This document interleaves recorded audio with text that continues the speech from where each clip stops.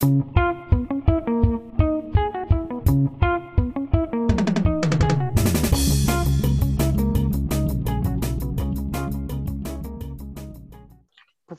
Wright, welcome to the Hero's Journey of Economy podcast. Yeah, thanks, Mike. Thanks very much for inviting me. Really liked your book on genius. Can you just give the overarching theme of the book and how, I think it was a different lens on how we think of geniuses in our society? Well, I started first with a definition of genius, which I'll come back to in just a second, because I thought it was very important to get a framework for a discussion out there first. We all talk about Donald Trump periodically calls himself a genius. Kanye West is called a genius, Kim Kardashian, et cetera, et cetera. So, but what are we talking about here? We should define that. So having defined it, then I began to try to work through what I saw, having studied geniuses over a 15-year period, a set of commonalities, extract from their lives a set of commonalities that might be interpreted as some, I won't call it a secret, anything as silly as that, but a cohort of enablers that these people all had that maybe I too could learn something from. What's my takeaway here for myself personally, for my children, and now for any one of my our seven grandchildren? And that took me through, as I say, these agents or enabler of genius, and just to name a couple of them: curiosity, childlike imagination, persistence, hard work, capacity for contrary thinking, capacity for relaxation, capacity for concentration, to know when it's time to get to work and how to get the work done. So that's how I got started with this interest in some of these famous minds over time, extracting then commonalities among them, and ultimately shaping it all within this framework of a definition of genius. I really like the way you outlined that. Work ethic was one, and resilience. And do you feel like it can be achieved in some kind of, not that we necessarily, our goal is to have geniuses out there, but for people to be thinking different? One of the things I think that was a common theme is these people had, or the combination of these situations, aren't maybe what the normal person would experience in life all the time. Not to pick on schools or different things, but it seemed like they had experiences. I'm just wondering, could we foster these things now? Yeah, I think you can, but it's important. I think we may be fostering the wrong kind of things. We tend to emphasize, and I was as guilty of this as the next party, and I watch my children begin to take the same approach with the grandchildren, and I've become sort of skeptical about this basic approach, and they're horrified when I start telling, don't worry about those grades so much. Just make sure you're taking a lot of tough courses, and when I say a lot, very different courses. Don't worry about those ERB scores or the SAT scores or the MCATs or whatever it might happen to be to get you into medical school or whatever. What you should worry about is a highly diverse skill set. So when I started saying, well, don't worry too much about your grades, my children think that this is not a good thing to be teaching the grandchildren, and I've rusticated at that point. But I do begin to think that there are things that we can do, and I've been doing them in my own life, and I think I've made my life a lot happier domestically, and happier with myself. And I think I'm sort of more efficient, more savvy, get better work product done, and work better with people by employing some of the things that I learned from watching these great minds, and in some ways employing things that these great minds did that we should never do. The fact that they changed the world doesn't mean that they were always good human beings or did the right sort of thing. So these are some of my thinking about this. I'm a little bit surprised where I ended up. The premise of this podcast is all around people taking a hero's journey. One of the things that Joseph Campbell pointed out in that book is the second step of maybe the call to action is the heroes refusing the journey. It's a common theme. As humans, we tend to be a little bit more sheepish than we would like to admit. I'm just wondering what your thoughts are on that. Like, do we all have this capability of tapping into some of these things that these same geniuses have? Well, I think that geniuses, in a sense, don't have a choice. I think And that's why I'm surprised, and maybe a different when we're dealing with Joseph Campbell, and I got the book right back here. I have it Yeah. somewhere, Mike. Here it is. Yeah, Joseph Campbell, The Hero with a Thousand Faces. And I remember seeing Bill Moyers interview Campbell, Yeah. public television, years and years and years ago. There is sometimes this sense of denial. Oh no, I'm not worthy. Sort of maybe a false denial. I'm not worthy of this particular venture. Who am I to save the world or to be the chosen hero? But that's not my experience. Looking over this group of exceptional people, really from say Shakespeare and Newton and Einstein and Picasso and Gates and Zuckerberg, Musk, people like that, is that they don't really have a choice. They are obsessed by what they see in the world. They see a disjunction. They don't like this disjunction. Something is out of place. Steve Jobs famously said, "I just got a bug up my rear that all computers should come in a plastic case."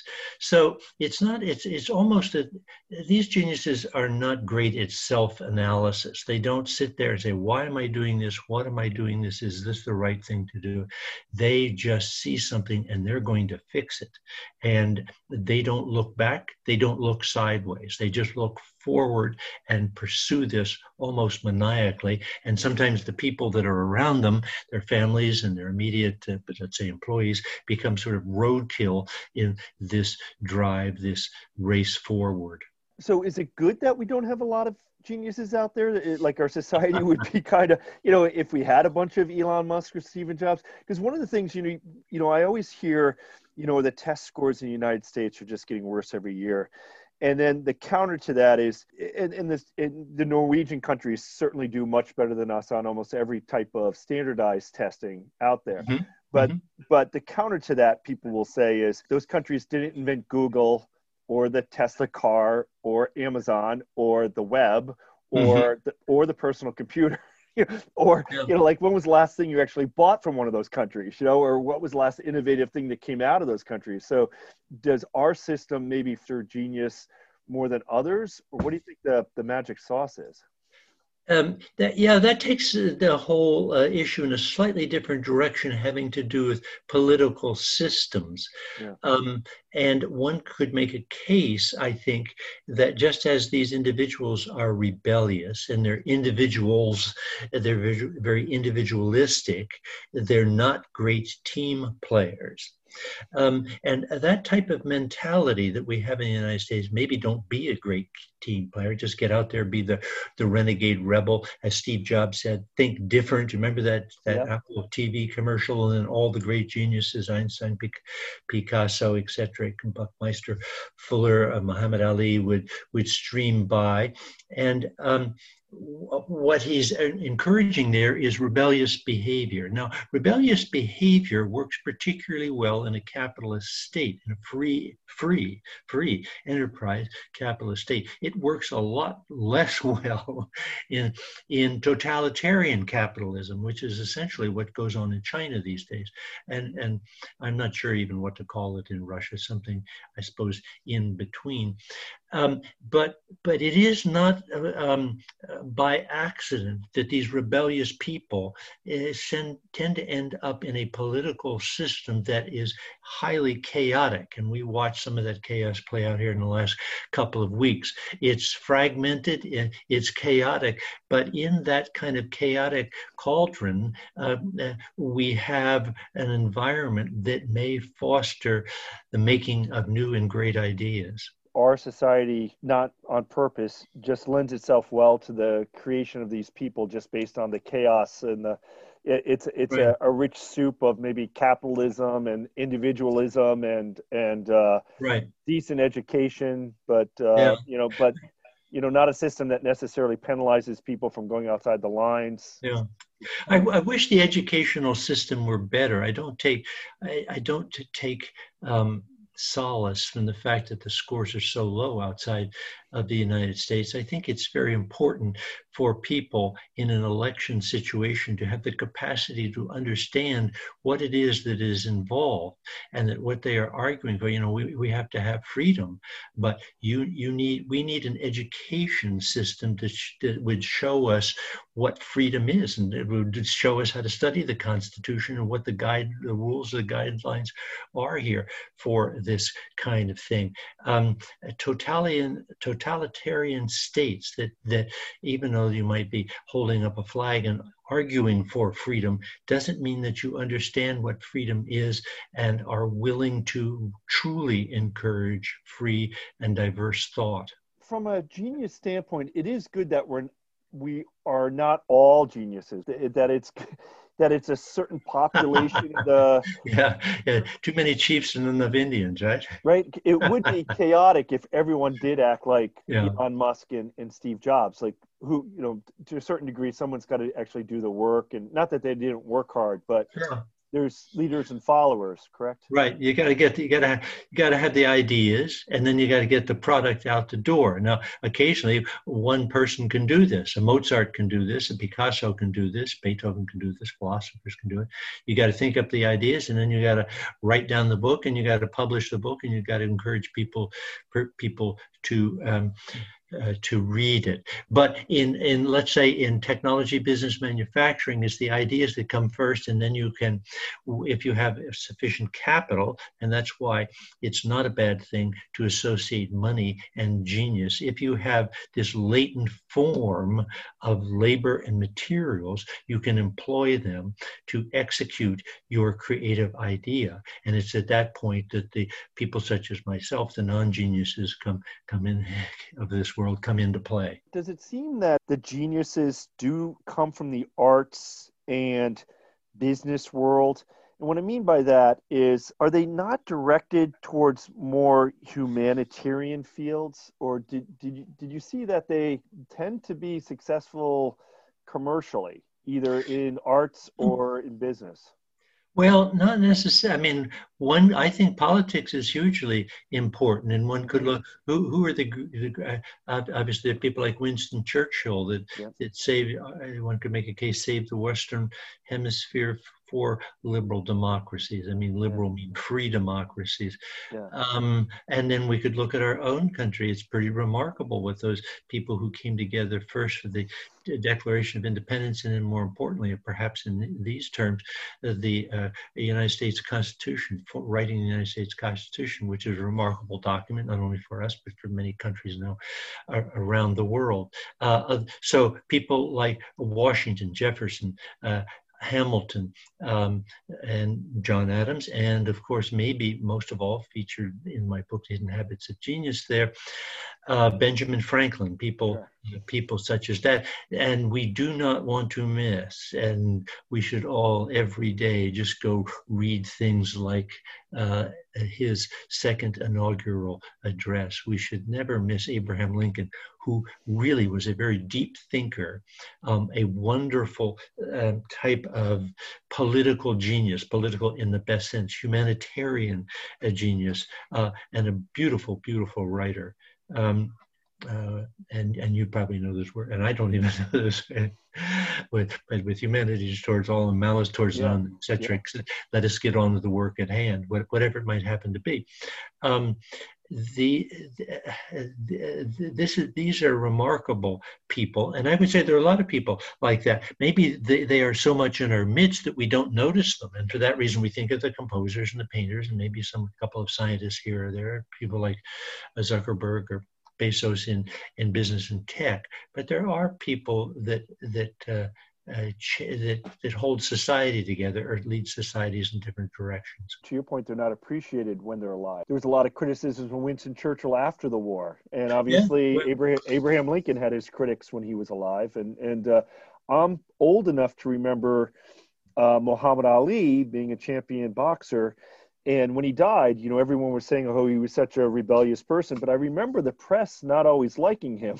I loved Muhammad Ali, but I remember there was a lot of critics of him when he didn't want to fight in Vietnam. And I think sometimes we tend to not romanticize, but maybe acknowledge these people after their time rather than the time Yeah. that they live. No, you're right, Mike. And as I say in the book there, nobody loves a genius until he or she is dead.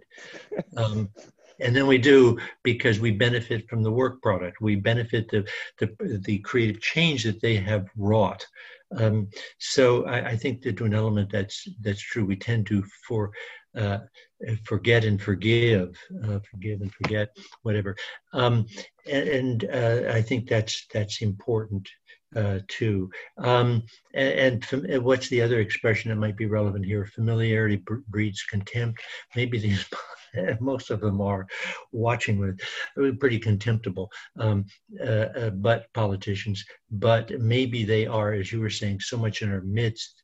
There's so many of them. They're sort of right around us that we don't really notice what they are doing or pay specific attention to what they are doing. And we are not always right, as you were saying. They didn't like Churchill. Indeed, Churchill lost the election after the Second World War. I can't give you the precise date. It might have been about 1946. He was not reelected. Then I think after a period of 4 or 5 years, he was ran for election again and was reinstalled as prime minister. He's definitely one of those that just an amazing life. Is there one that sticks out to you? Because you did a lot of research on all these people.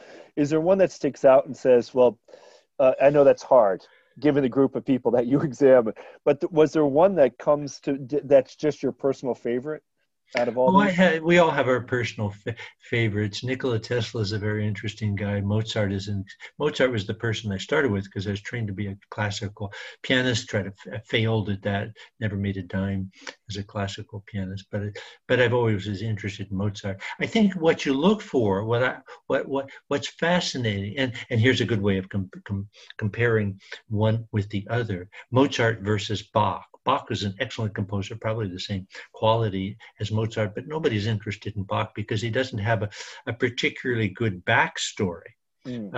It doesn't have much in the way of a flamboyant or interesting life. So we tend to choose our geniuses not so much about what they did, but who they were, and is there a story? Because in the last analysis, humans, more say than data and more say than scientific theories or equations, humans are interested in other human beings. Why do they do what they do?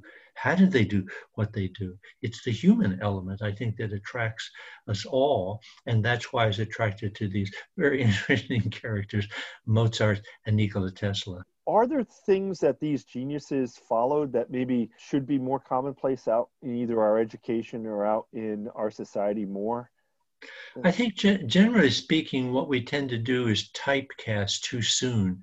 And we say, well, parents are particularly guilty of this. They don't want to turn out geniuses. They want to turn out successful children who can pay the bills and pay off the college debt and they put food on the table, et cetera, et cetera. So we have to figure out what we're after. We're going to turn out those that really change and benefit and make the world a lot better place, or successful people who are able to, and that's perfectly worthy. Also, I fall in that category. I like to think of as success. I know I'm no genius.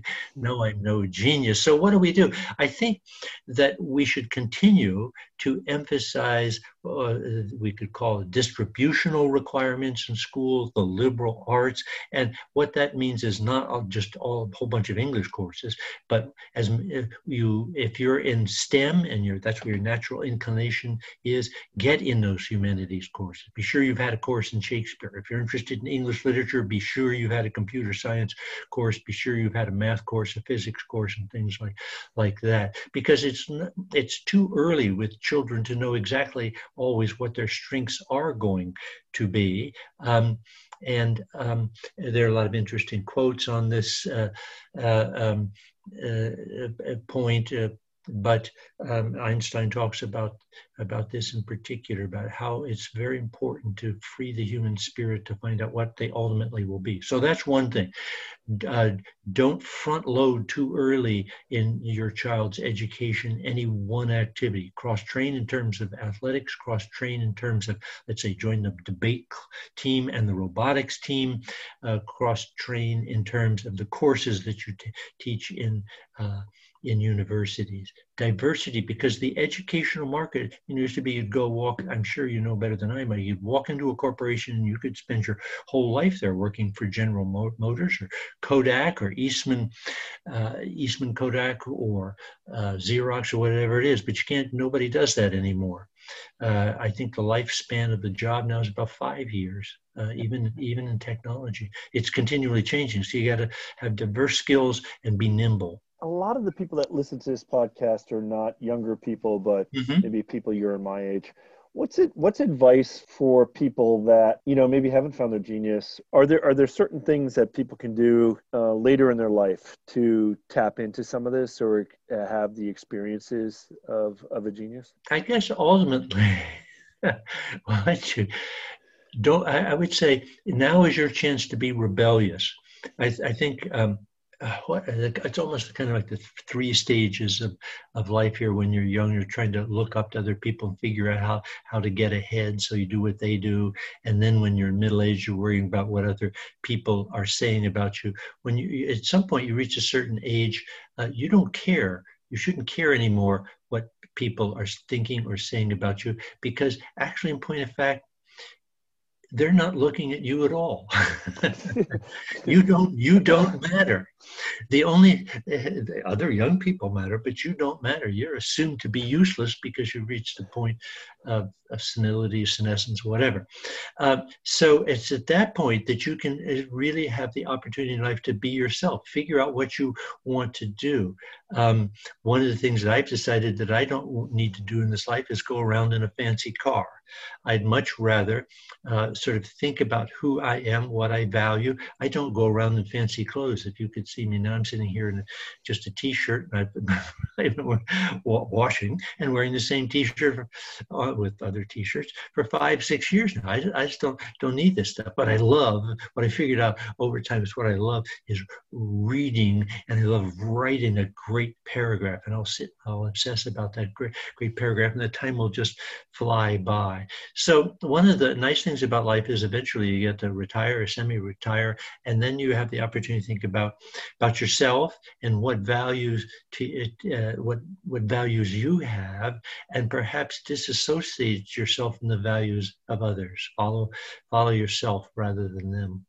One of the things that you made very clear in the book is that geniuses have to be thinking, if any genius deserted island, they have to have an impact on this world, make a difference, and be recognized. Yeah, that's an interesting point, and it gets back to how are we going to define genius? Now, I define genius there in the first chapter of that book, The Hidden Habits of Genius, by saying that it takes 2 to tango. In effect, it takes a creative mind that comes up with a new idea, and it takes a society willing to engage that idea and is so impacted by that idea that it changes. So a creator and a receptive society, which brings up something akin to an interesting philosophical conceit here. Supposing somebody like Einstein were stranded on a desert island, and he could think up all these great ideas, but there was no way that he could communicate them outside the island or to anyone else, or he chose not to, he didn't want to. Would he still be a genius? He could do it, but he didn't do it. But the way I define this is that you have to make an impact. You have to change society. And if you don't change society, then you're not particular. You don't end up in the pantheon or the Hall of Fame of genius. One of the things that I'm kind of watching with interest is the whole idea of the continent of Africa coming online. They have kind of been left out of the whole internet world. And not that, but what'll be interesting is just how many creative minds out in that continent that we don't know about, because we just, to the point is we just have never connected with them. one, because of distance, but two, because of technology. And in the next couple of years, the equivalent, I think, of a quarter of our planet is going to be coming online that we've never heard from before. And I just would, what's your perspective on that? I know there's some books out there that are really excited about that, and then some are saying, oh, they're never going to be the same. But if diversity is a strength of our societies, the idea of all these people being heard and being able to create and distribute things in ways that they haven't been able to before could be very interesting. It could be very, very exciting, and it's a wonderful opportunity. In a sense, people of color have been marginalized in the Western concept of genius, and generally in the economic gain of Western capitalism, just as women have been marginalized. Now that's changing in both regards, people of color and also women. And as I said in there, if you were running the what do we call it? The creative productive, creative idea company or something like that, and you arbitrarily ruled out 9 out of every 20 workers, you said, took whatever they came up with and just threw it away. That wouldn't be a very smart business person. So there has to, and we've been throwing away or wasting a lot of human potential in parts of, as you say, specifically Africa. And that is changing, and it's changing not because they have hardwire computers, but because they have cellular reception and can go online to receive information. They can go online to take university courses. I've had students, when I teach in the summer, went online the version of the Genius course. One young man, a pre-med student in South Africa, took the entire course off of his cell phone. Pretty amazing. That is amazing. As a side topic, I just think it's amazing that the universities out there, even if you don't take the course, a lot of the material is available to read, right? The lectures, all that's available. You don't get the credit, but there's all the material is available for people, and it's free online.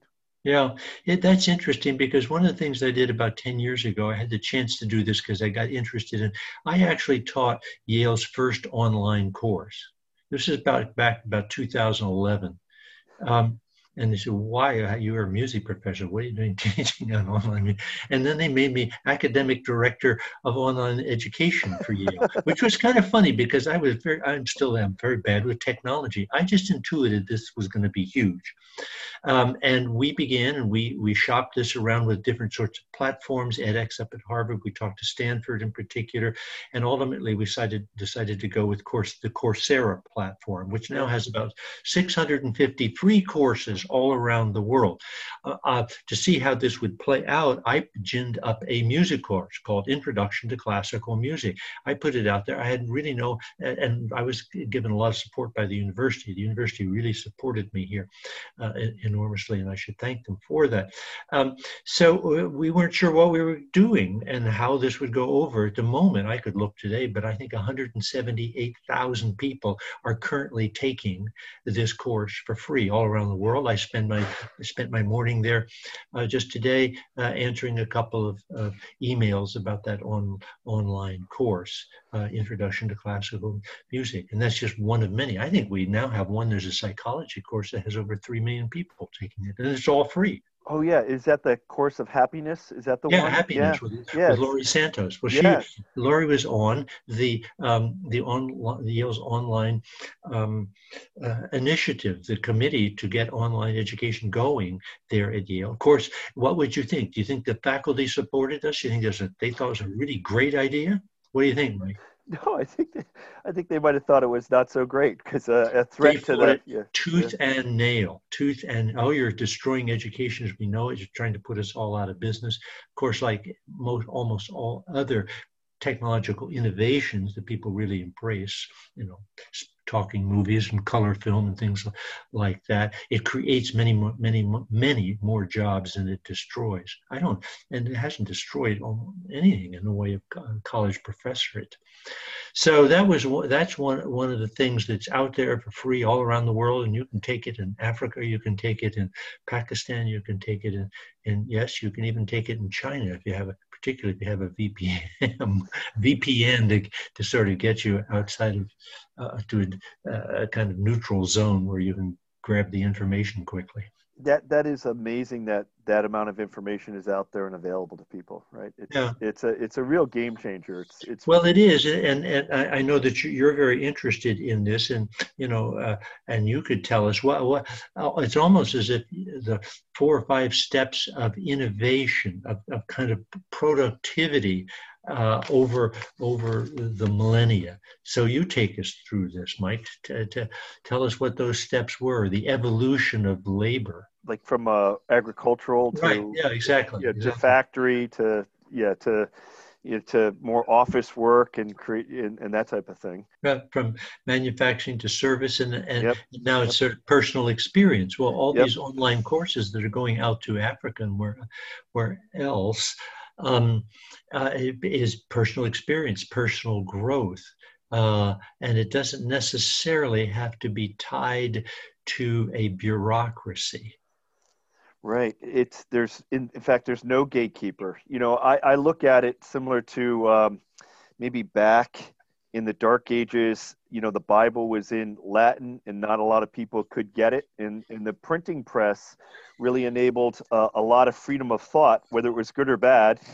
I think it was for the good, but it started to equalize information and equalize and distribute ideas across the masses. This is like that, only a lot different, because not only do you Yeah. have distribution of information, you have distribution of information from let's take the courses at Yale. Those are some of the top thinkers in a certain topic and area of research, and they're disseminating this information for free and for other people to pick up on it. It's something that, to your point, the faculty was never that in favor of it, because you really, that was kind of the price to going to the school, right? It was considered.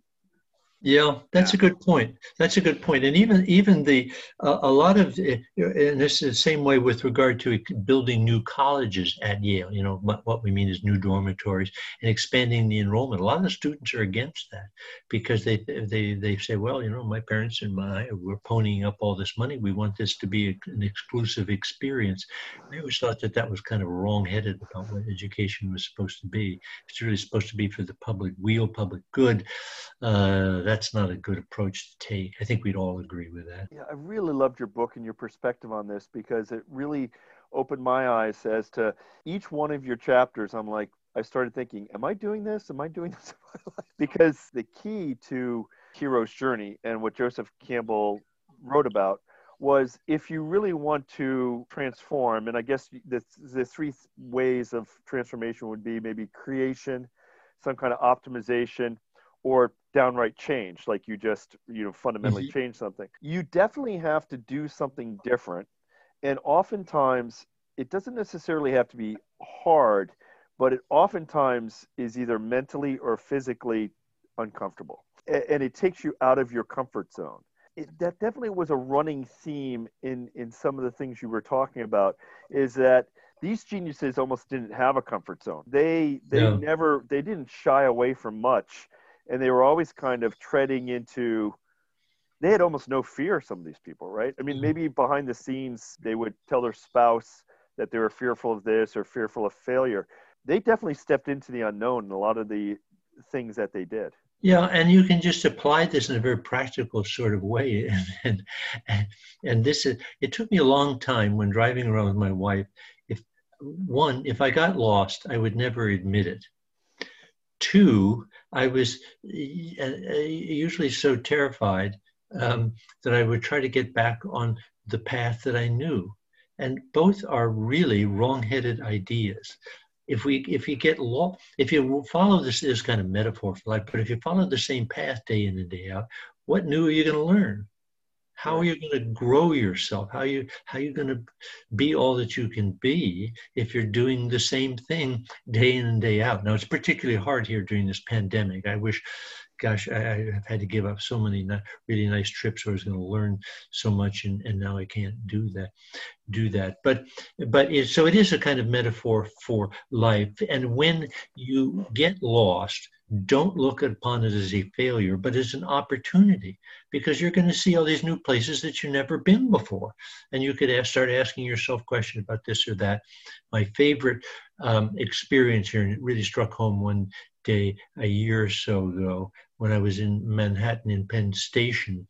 And I don't know if you ever go in there, Mike, but I think it is the busiest train station I think in the Western world, and certainly in the United States, because you've got 1, 2, and 3 lines, the A train going through, and all the trains from the Long Island Railroad and Amtrak coming in from Connecticut and down from Albany.